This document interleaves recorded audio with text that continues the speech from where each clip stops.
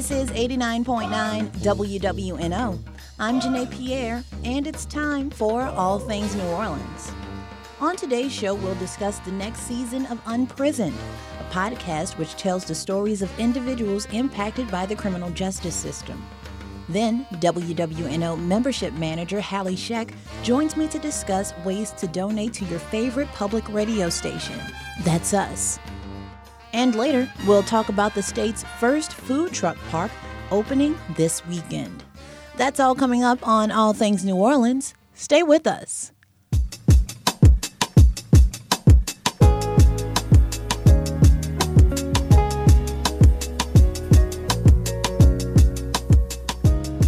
Avid listeners of WWNO may recall hearing the podcast Unprisoned, which shares stories from Louisiana's criminal justice system. Editors of Unprisoned are now set to release season 1.5 of the podcast. Joining me now to talk all things Unprisoned is lead producer Eve Abrams and editor Katie Reckdahl. Ladies, welcome to the show. Thanks so much. So for folks who are unfamiliar, give us a brief rundown of Unprisoned and the stories that you choose to highlight. Well, in our first season, we made 14 documentaries that were kind of a survey course of the criminal justice system in New Orleans. So we had stories that ranged from the rights of prisoners in voting to how people get embroiled in the criminal legal system to how children with incarcerated loved ones deal with communicating with their loved ones to juvenile justice, reentry, innocence. It was a great season. We got a lot of wonderful feedback from the citizens of New Orleans. We won a Gabriel Award. We were one of 9 radio and podcasts across the country that were nominated for the Peabody Award, which is the gold standard of broadcast journalism. And we also got a New Orleans Press Club First Place Award. And I think the other thing to notice about the first acclaimed season is that there were a lot of young voices and voices of people who are not necessarily in the system, but somehow find themselves part of the system because of their parents or the way their school is patrolled or other reasons that they have siblings, other things that make them part of the prison system sort of by default. And so I think that those voices really drove the first season. We had a lot of young, really insightful voices. Yeah, we talked about it being people caught up in the ripple effects of the criminal legal system. So not people who were incarcerated per se. We only had one episode that dealt with people who were behind bars. But the bulk of it was how, because mass incarceration is mass, it's so large, how it really affects people who are outside of prison walls. And that's what we were really investigating. I know you both are working tirelessly on season 2 right now, and you'll soon be releasing season 1.5. But before we talk about that, let's talk about this new reboot. What can folks expect from season 2? Well, one of the statistics that people have really come to know is that Louisiana is the incarceration capital of the world. And so the kind of glaring question we kept asking is, why? And that's what we're attempting to answer in season 2. We're reckoning with that question.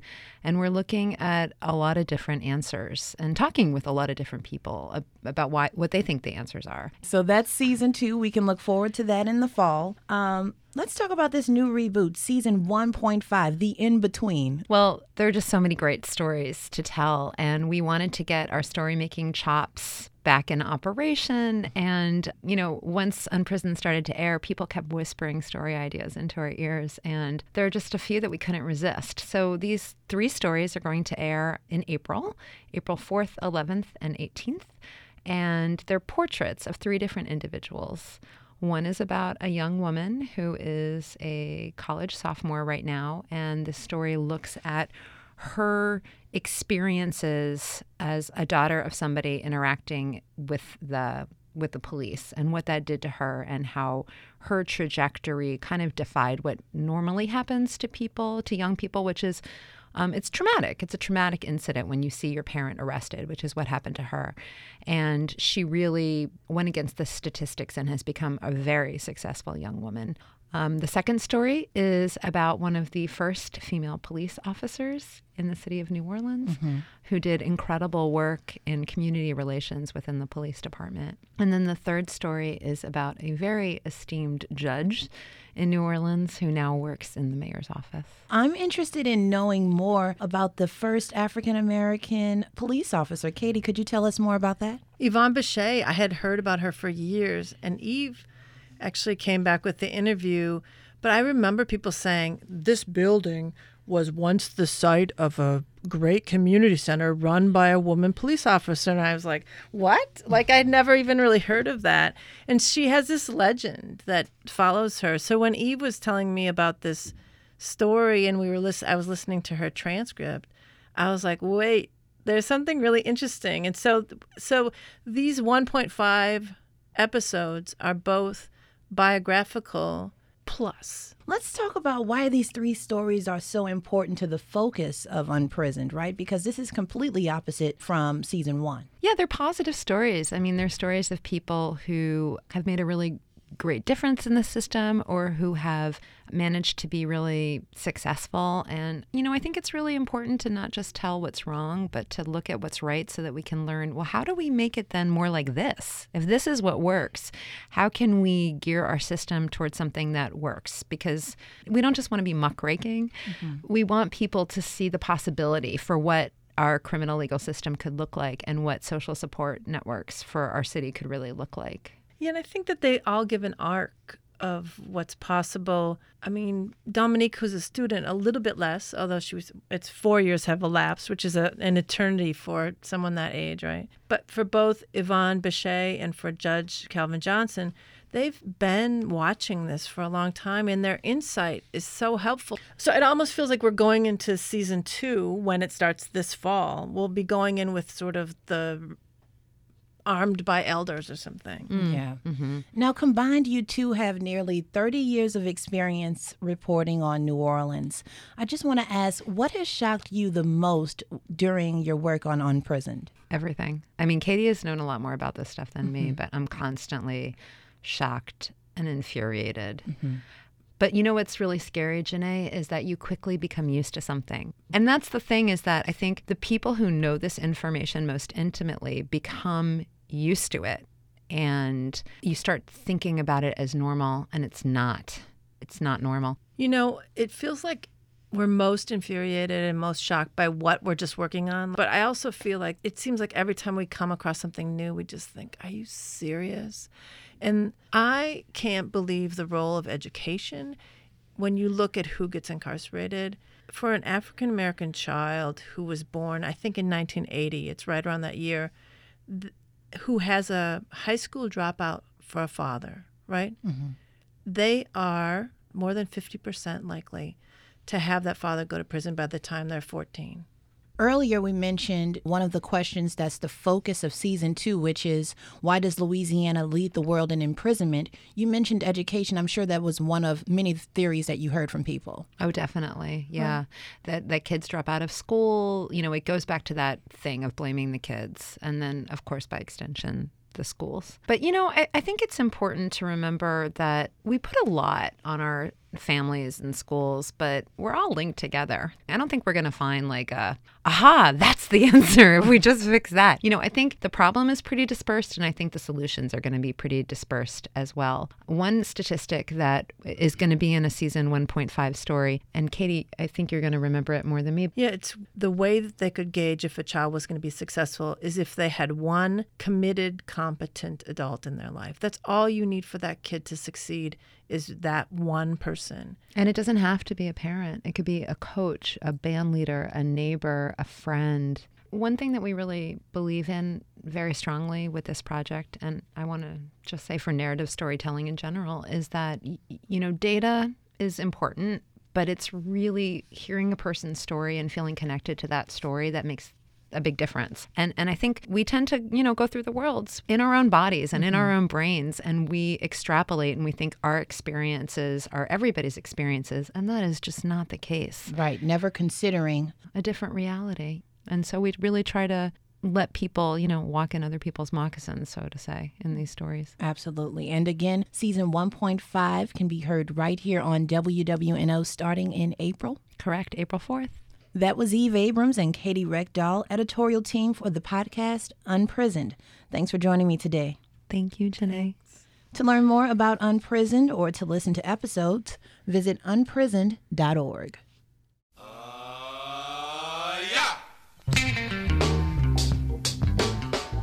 Hey there. So it's festival season in New Orleans, and we're celebrating our Spring Member Fest here at WWNO. Joining me now is Hallie Scheck, Membership Manager for New Orleans Public Radio. Welcome to the show. Thanks, Janae. So we're just here to remind listeners how important it is to donate to WWNO, which is funded and supported by you, the listeners. That's absolutely 1,000,000,000% correct. I think it's interesting how many folks, and myself included before I started working here, just really aren't too savvy to how the public radio model works. And I mean, it's different station to station, but here at WWNO, we pay a lot of money Yeah. to air the programs that everybody tunes in for, like Morning Edition, All Things Considered, the two most popular news programs in the country and two of the most popular here right in New Orleans. We pay just about $200,000 just for those two programs. Wow. A year. We pay about $350K for all the NPR programs, and then that doesn't even count, APM or PRX or all the great local content that we've been doing more and more of, like, All Things New Orleans. Right. Yep. And so we pay those bills with mostly membership dollars. And that's why we're here today. We need more members like you to give us a call and donate to the station and become a member of the WWNO family. And you can do that by calling 800-286-7002. 800-286-7002, or going online to WWNO.org/donate. Oh, teamwork. Makes the dream work. It sure does. So, Hallie, speaking of teamwork, because that's what we're trying to develop, from our listeners. We're trying to get them on the team. What's the percentage of listeners that's on that team? You know what? Recently, we just learned that more and more people have turned to WWNO, tuned into WWNO more than ever before. Wow. And a lot of those new listeners haven't yet, I think, wrapped their head around, again, the public radio model. So we're still hovering around like that 5% mark of listeners. And we have, about 115,000 people tuning in every week, which is wonderful. I mean, that's what, public radio is here for. It's a service. We don't want it to go away. And it's easy to take for granted because you turn it on and it's there, as it should be.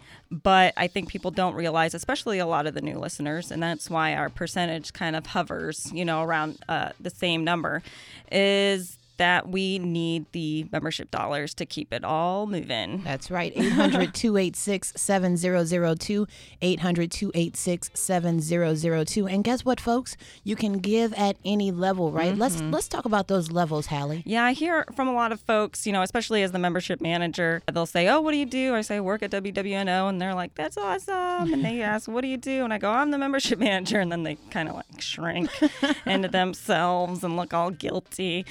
And then inevitably somebody says, "Well, I just feel like I can't give enough." And that I totally empathize with, but I also just want to let folks know that every level, every donation makes a difference, because it's really just about shoring up the foundation of this public service. It's for the public interest. It's a mission-driven organization. So if you are a new member or haven't given before, you want to start a sustaining donation, come in at the $5 a month level. You know what? I'll be honest, that's my level. That's what I can afford right now. Of course, the price of living in this city is, right. Yeah. So some people have to take that into account. And I am myself one of them. And we can adjust that, monthly amount. Yeah. So I adjusted mine recently. I do $5 a month. If you can join $5 a month, we have some thank you gifts there. If you can join at $10 a month, we have a festival wallet with the WWNO logo embossed on it, going with our festival theme. But we also have some super fresh custom. Super fresh. custom WWNO socks, which I know maybe summertime isn't the time for socks, but they're just so fresh. It's year-round. They're so fresh, I guarantee that you'll wear them in the summertime. Someone's going to wear them to a festival with their sandals, I guarantee it. I look forward to seeing pictures of that. Please tag us, #MemberFest2018. So that's at the $10 a month level. We also have the $20 a month level, right? Yeah, $20 a month is about how much it costs at this point to provide for an hour of programming and operation at WWNO in general. We have at that level a festival chair, keeping again with the festival theme. Of course. Some tote bags, umbrellas, So $20 a month is also a great kind of entry level for maybe somebody else to become a sustaining member. Mm-hmm. And it's sort of like, another subscription service, Netflix, Hulu, what have you. Just add it on. I mean, exactly. Those are things that are part of your everyday life. I know I go to Netflix daily, but you also go to 89.9 daily, yes. right? So give to the station that keeps giving to you. 800-286-7002, 800-286-7002. And then we got a couple more levels that we're big fans of. Producers Club, not everyone can do $1,000 or $100 a month. Goes a long way. Yeah. $1 a day, we love to say it, and because it kind of, what do you think of when you spend $1 a day on what? Not even a cup of coffee. You can't get that, but $1 a day, about $30 a month. And then, of course, our newly branded $42 a month, which works out to over the course of a year to $504. That's and right. That's the 504 Club. So we gotta get it together and design some window clings, as one of the board members said. You gotta get a window cling for the 504 Club. I like that idea. But right now, while we're working on that, if you join at that level, we have 2 single-day tickets to Jazz Fest.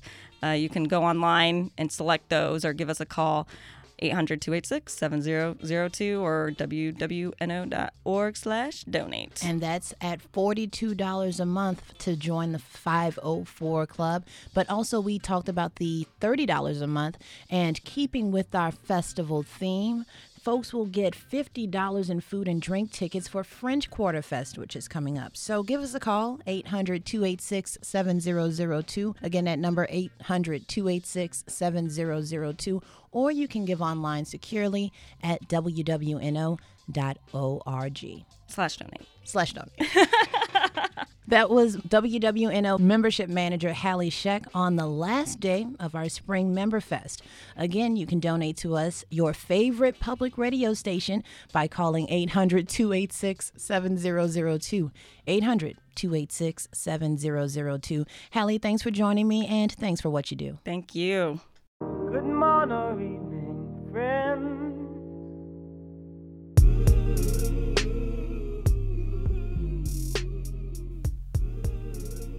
This weekend, Deja Vu Food Park will celebrate its grand opening and become the first food truck lot in New Orleans. Joining me now is founder Ross Bodie.